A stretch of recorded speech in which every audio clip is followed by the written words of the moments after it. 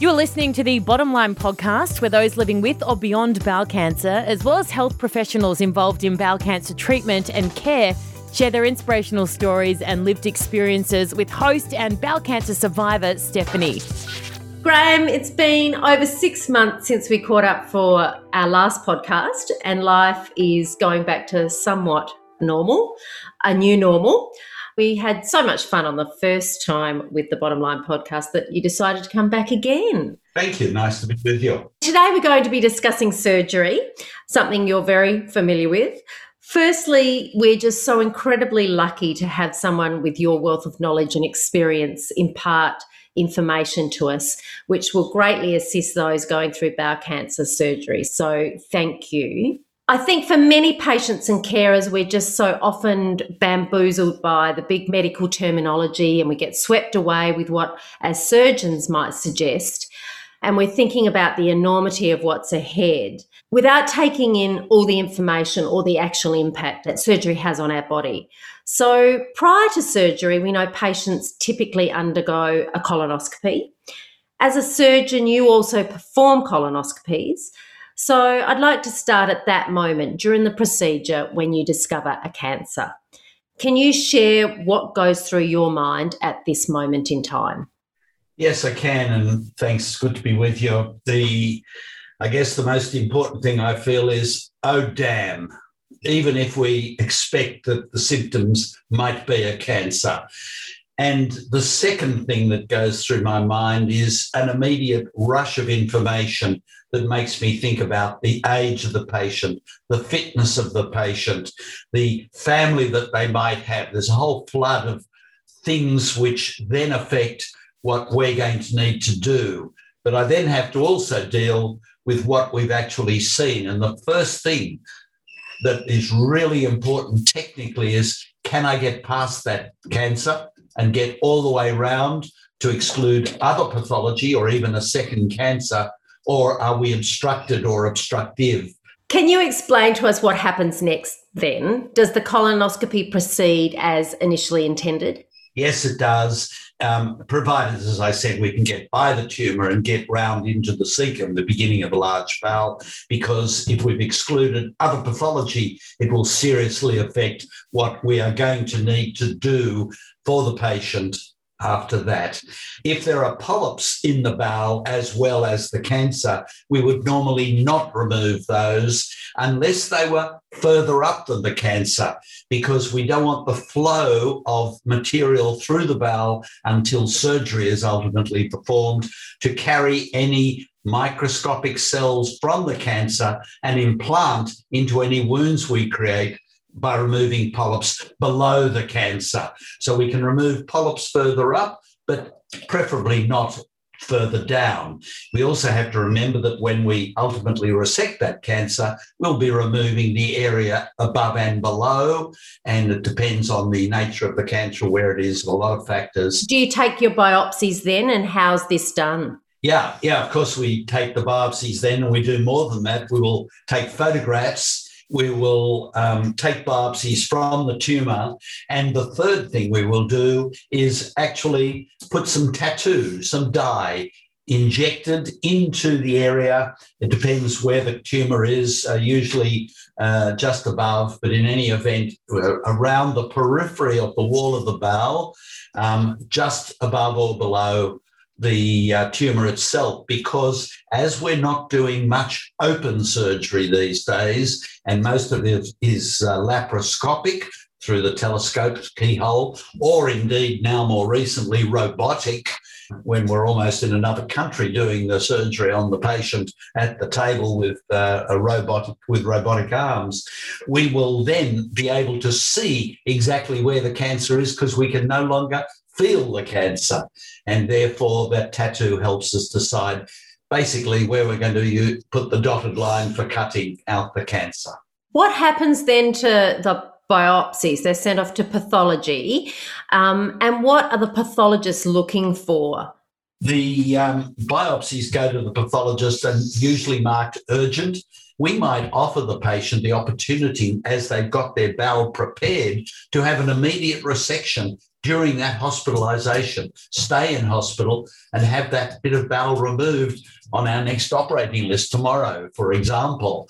But we want to be sure that, of course, we've got proof of finding. After we've been doing this for a number of years, the eyes are good. We know it's a cancer, but we always need to be sure. There are some funny situations that arise we don't expect, so we mark it urgent. The pathologist then looks after the specimen is processed, looks under the microscope and says, these are cancer cells. Remember that the cancers arise from polyps. Polyps are multiplications of cells which should have been discharged in the bowel motion. A lot of the weight of our bowel motion is dead cells, and for every cell that's extruded, we should get a new one. That's meiosis. However, if one cell hangs around and its time expired, it divides, they divide, and they all divide. So we've got a spreading, a multiplication of cells such that a polyp less than a centimetre, less than 1% risk of cancer, polyp of 2 centimetres, 40% risk of cancer. So they look under the microscope and see that the cells which are being generated in each division are looking really abnormal. Their DNA is time expired, and ultimately they show cells which are penetrating what's called the basement membrane, the layer lining the actual surface cells, and they penetrated that. That's the beginning of potential spread. And if we've got all of a polyp out, and we're with our diathermy burn, we are below those spreading cells, that's a cure if we don't need to operate. Whereas if it's a more prolific polyp turned into cancer and it looks like an ulcerated growth, like an apple core that's left over after eating an apple, then those cells are so abnormal and so penetrating that they say this is a cancer, and they will give us a determination on the differentiation. Are they fairly benign looking but cancer, or are they aggressive cancer cells? And the pathologist can tell by looking about the nature of the cells. Just to take a step back, you mentioned that when you're doing a colonoscopy, your eye is fairly good. So really you've said to me you've been a colorectal surgeon now for 46 years. So really pathology is to confirm your instincts from the colonoscopy. It's a safety mechanism as well as, if you like, a medico-legal thing. Last thing you want to do is take someone's colon out and find that it's a benign thing that you didn't have to remove. But yeah, we do get pretty good at it. But the wonderful thing, and the reason I'm still practicing after that long, is that just when I thought I knew everything there was to know about bowels, the next day I saw something I'd never seen before, and that happens every day when I go to work. It's always something, subtle differences, but differences. You've delivered good news as well as bad. Can you explain how you inform a patient when they wake up from the colonoscopy that they have bowel cancer? Yes, that depends upon a huge number of factors, which again just swirl through your brain, and with time you learn to adjust. Just as I mentioned before, when you see the cancer, a whole swirl of things goes through one's brain just because of years of dealing with a multiplicity of people, personalities, and family circumstances, as well as comorbidities. So is this patient grossly obese? Do they have cardiac disease? Are they on blood thinning tablets? And then what is the age? There's a huge difference between telling a 70-year-old man who's got a great family to look after him and is otherwise fit and well, compared to a 36-year-old woman who's pregnant at the time and has a late-stage baby on board who had IVF to get that baby. So we see those not infrequently now because, Stephanie, as you know, 10% of bowel cancers are occurring in people under 50 now. So the manner in which I approach that individual varies enormously according to their state. So the answer is different for everybody. Empathetic, not sympathetic because we have to be practical, but empathetic. We understand this is a problem. You don't have to worry too much about it because we have a process. We will take you through it. And how do you feel, for example, with the 36-year-old woman who's pregnant and has had IVF? How do you feel going through that process, Graham? It's terrible. And, we don't want that to happen. That's why we have Bowel Cancer Australia and we have our Never Too Young program. We are trying to make people aware that no, a spot of blood from a hemorrhoid isn't going to be bowel cancer, but gee, they occur. So don't ignore the warning signs. And so I guess I move my sympathies into doing that to try to stop it happening in other people in the future. But we are then, of course, very sympathetic, but have to help them through it and be practical and give them the course that they're going to be needing to follow. And with enormous differences in management, according to, for example, if they're pregnant or if their cancer is just above the anus, can we preserve their anus, or are they going to need removal of the anus as well? Or is it high up and a much more easy operation if it's around in the cecum, near the appendix, laparoscopically done, 3 little tiny keyhole scars, a huge difference. Or is it more advanced through the wall of the bowel and it's in the rectum and they're going to need radio and chemotherapy first? What's the timing of doing their surgery? A whole range of factors that we process quickly, wait for the path, but we're still processing quickly and then try to give them an example or an idea of what their path is going to be. Surgery in most cases is the recommended treatment following a diagnosis, as you've just mentioned. But as patients, we hear of the terms a general surgeon, a colorectal surgeon. You're a colorectal surgeon. Can you explain the difference for our listeners between the two? Yeah, when I was training as a surgeon to get my surgical degree, we all trained as general surgeons. And in fact, we did rotation through orthopedics, head and neck, plastics, urology, vascular surgery, and so on. And I happened to arrive completed as a general surgeon at a time when there was some enthusiasm to specialise or subspecialise in large bowel. Now, large bowel ultimately came to also mean small intestine because diseases such as Crohn's disease affect the large and the small bowel. So generally it's intestinal surgery, but specifically the large bowel, and in some subspecialty interests, in mine in particular, anorectal surgery. We deal with all the problems of the anus and the lower bowel. So as the years went on, those who said, I'm no longer doing gallbladders or stomachs or livers, said, I'm just doing the intestine, and particularly the large intestine.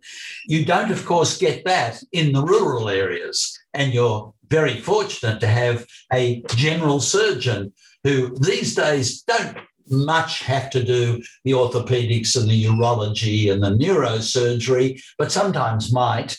And they tend more to do the breast surgery, bowel surgery, etc. When a patient is referred to you, how do you prepare a newly diagnosed patient for surgery? Obviously, so much I can talk to what a patient's going through. You are overwhelmed. You're not listening probably fully. You are scared. So how do you help a newly diagnosed patient understand what surgery is going to be like for them, and then what is the goal of that surgery? I think the most important thing we can impart to our training younger surgeons becoming colorectal or any other specialty is that we are going to take you through this. This is not an ego presentation. It's I am experienced and I know how to deal with this for you, and we will take you and your family through this process. However, the bad news might be that we've got a cancer to deal with, but the good news is, and then you can tell them, modified by what you've seen so far, that we expect X, Y, and Z. If we've already done a CT scan and shown a liver full of secondary spread and they've got an obstructing cancer with secondaries in the lungs as well, that's a totally different discussion because they're going to have a poor prognosis or poorer prognosis. Sorry to interrupt you, but at that what point, if you know that they have got spots in the liver, etc., at what point do you discuss that with them, or do you just discuss the initial surgery? How does that unfold? Yeah, after they've come out of their colonoscopy a few minutes ago, they're waking up. The last thing we're going to do is say, you've got 3 months to live. And this rubbish that people are told, by the way, oh, you've got 3 months to live or 1 month to live, is just such garbage. This is press stuff. People do ask, well, how long have I got, doctor? And people will say, vague things, but we don't know how long people are going to live. But we do know that if you have secondaries in the liver, and it's an isolated secondary and they've got no other disease, you can have surgery for the bowel, you can have that secondary in the liver resected, and you've got better than a 50% chance of surviving the disease. So it's not what it used to be. Whereas if you've got a liver full of disease and secondaries in the lungs, the chances are that you are not going to survive the disease. But with modern medications, chemotherapy, you might well get a decent quality of life for a decent period of time. So it depends how they respond to the emerging, almost daily, new chemotherapeutic managements.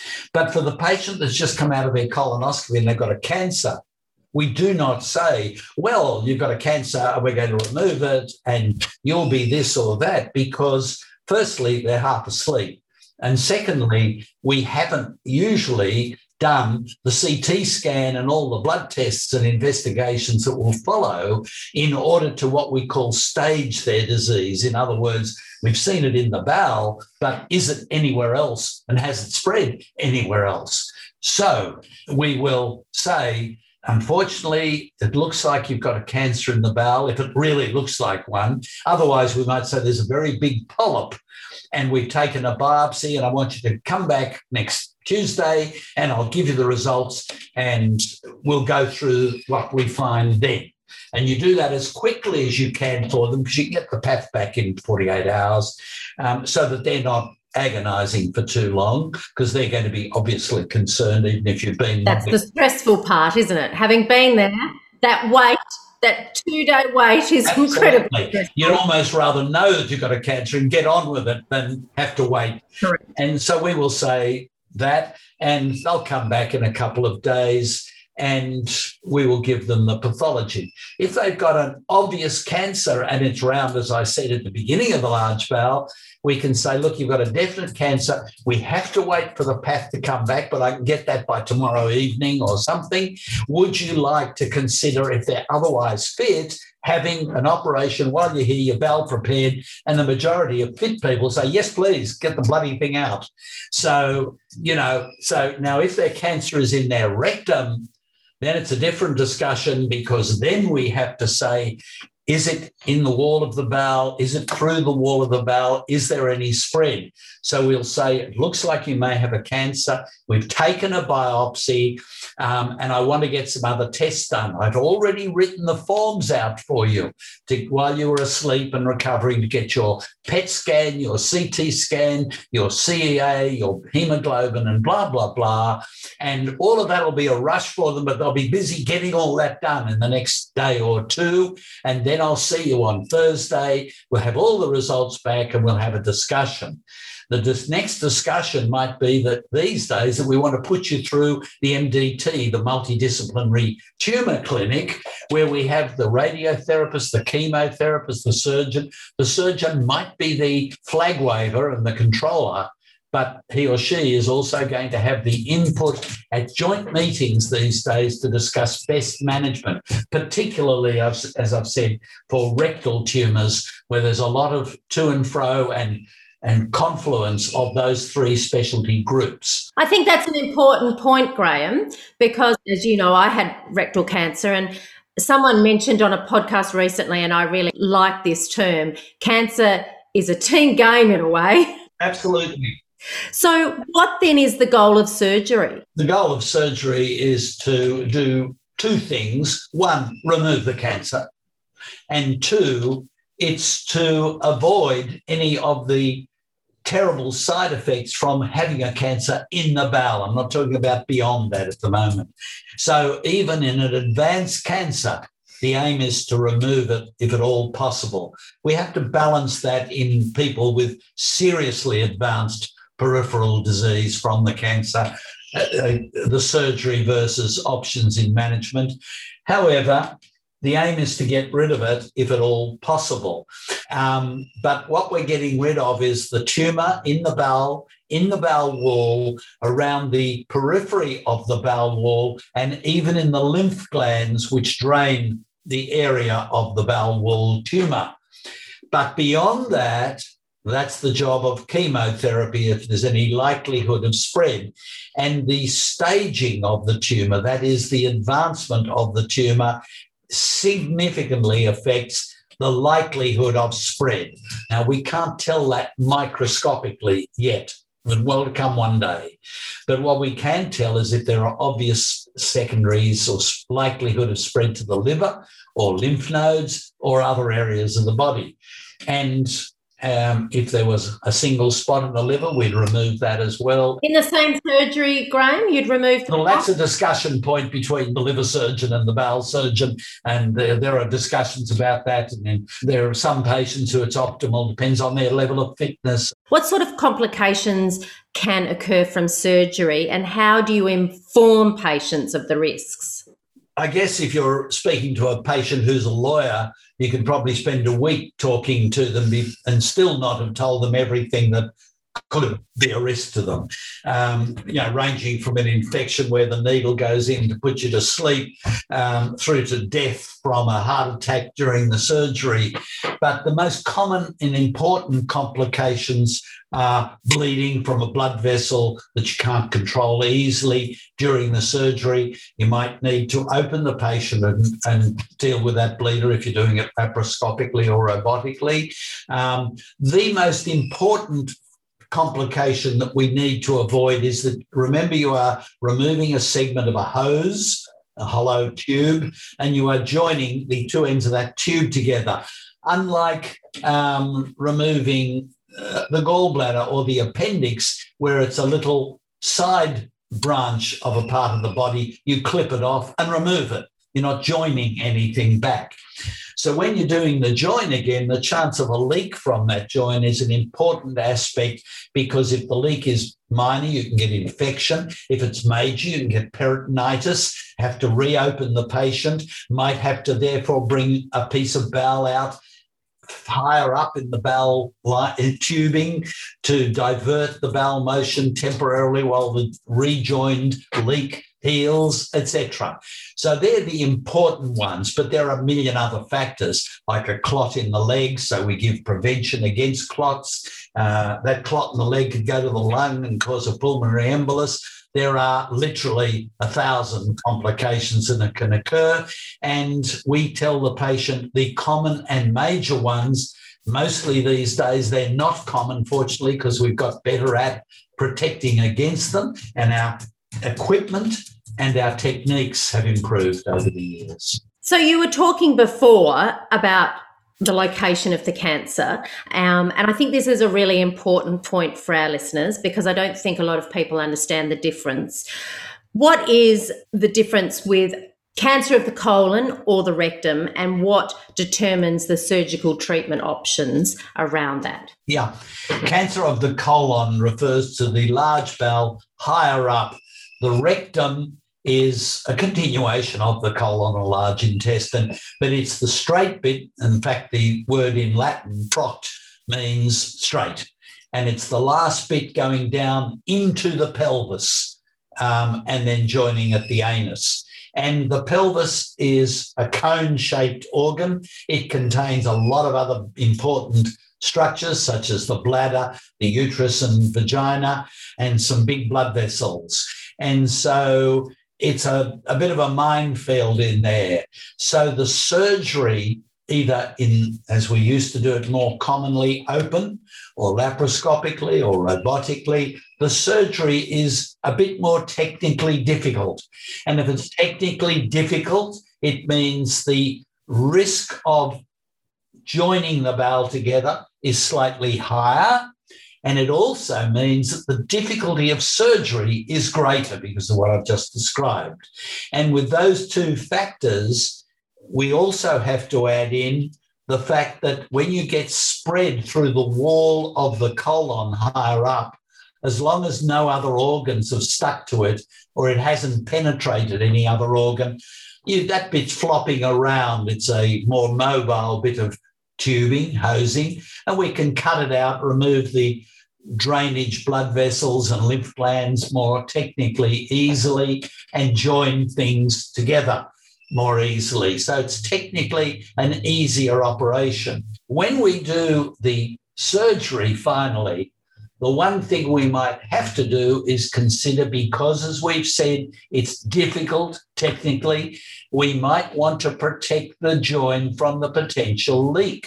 So we might bring out a loop of small intestine further upstream and bring it out through a hole in the tummy wall, which is an ileostomy, and bag that. And the patient then will need in the MDT to also have the benefit of the stomal therapy nurse there who can, or then or later, to explain how that works, how they manage it, and take away the scary mystique of having a bag with feces on your tongue wall. I had rectal cancer, so I know how scary the thought of a stoma in a bag is. So how do you guide patients through this process? To have a bag with feces coming out on your abdominal wall, especially for a girl, ain't so much fun. Very confronting. Very confronting.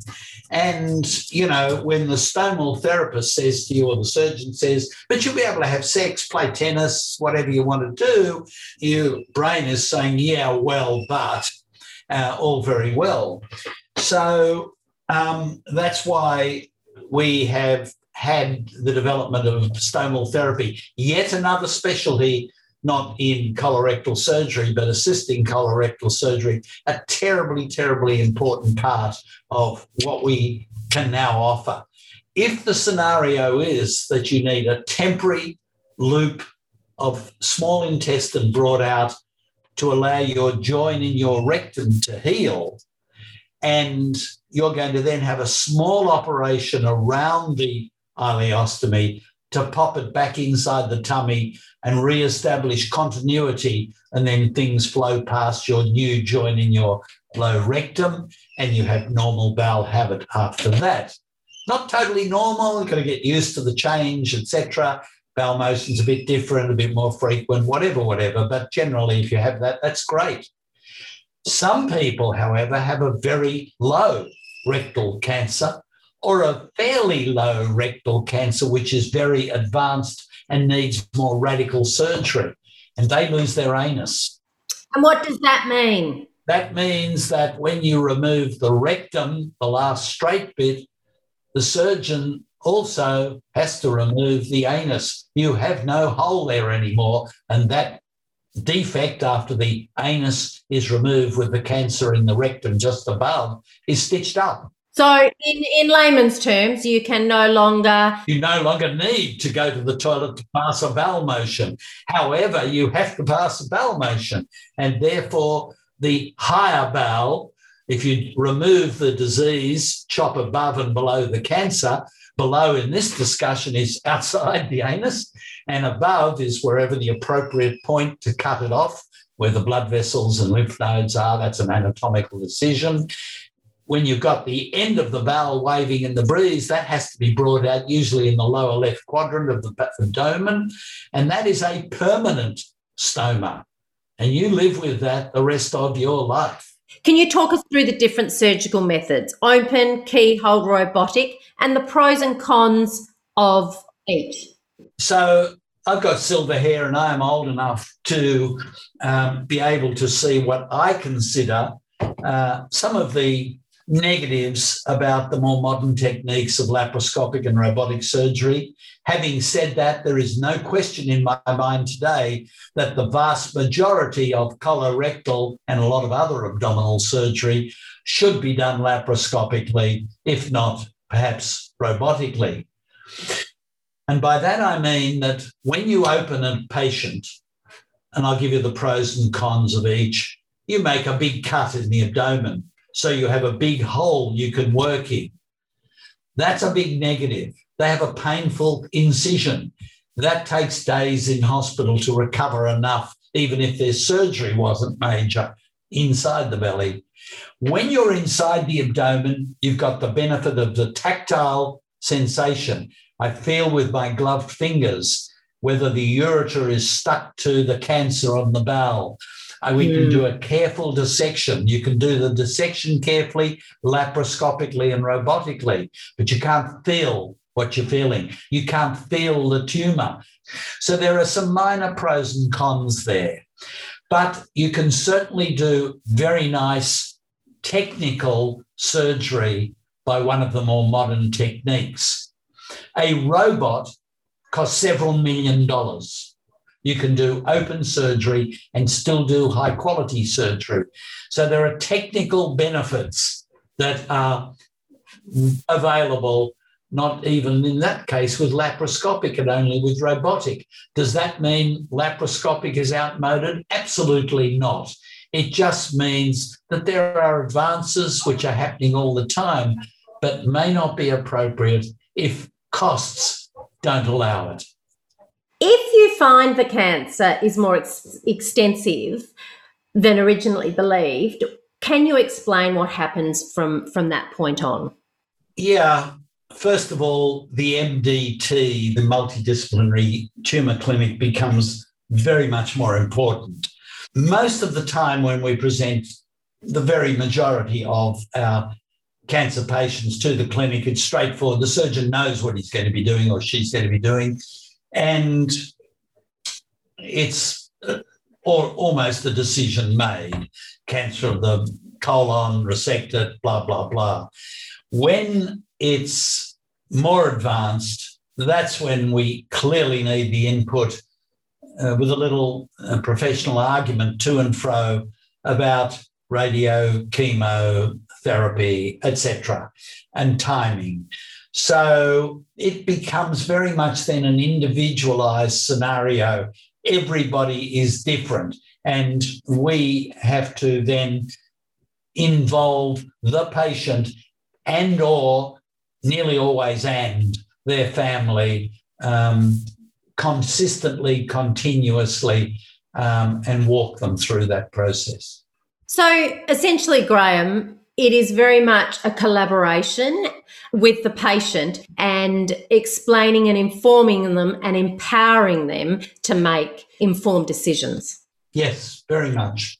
And also, it's the patient's body. It's their body. They have the right to know. What has been the longest time you've been in surgery? 45 years.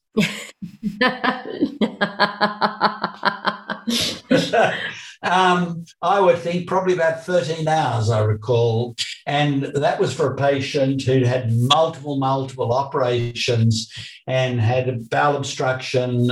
And we just were in there dividing adhesions yet again. And every centimetre was a careful dissection. And there are many metres of intestine. And I remember her well. I'm picturing her now. And it was 13 hours, and they go down from that. So wearing a mask all that time, by the way, with COVID now, didn't even notice it. Today I put the mask on for surgery, don't notice it. Have to put the mask on to go shopping with my wife, can't stand it. So just like everybody else. Different. Very different. As a surgeon, Graham, how do you define success? Patient satisfaction, no question. Because if we've been unsuccessful, they're not going to be satisfied anyway. So I regard it as patient satisfaction. Patient satisfaction is the arbiter. So now we're going to go into some post-surgery discussion. And often patients want to know some really practical things. How long will patients be unable to eat following surgery, for example? It depends on two factors. One is how complex their surgery was, and two is whether we joined their bowel, because we have to protect the joint. But these days we can get them onto early feeding, early fluids in particular, and with good quality surgery and safe surgery, we can usually get them taking fluids pretty quickly. Some units will actually commence them immediately after surgery. My practice is to rest them for a few days. When they pass a bit of wind, get them onto fluids by mouth, and then get them eating as they get their first bit of liquid motion coming through. When the peristalsis, the contractile waves, recommence in the bowel. If they've had a temporary diverting ileostomy or even a permanent colostomy, once what's called ileus settles down, that is the bowels get a bit of a shock after surgery and don't come back to contracting as quickly. Once that's settled and they're passing a bit of wind, they can not be worrying about protecting a joint, and therefore they can be getting onto nutrition, bit liquid and then soft foods fairly quickly, a couple of days. The ileus is less with the less invasive surgery.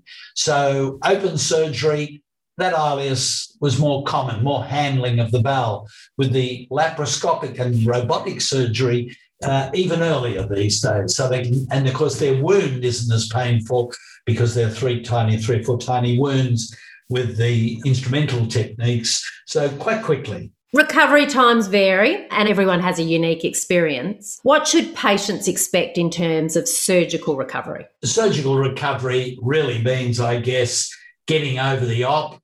It used to be 10 days or even longer in hospital. Now it's about half that for most of the major resections.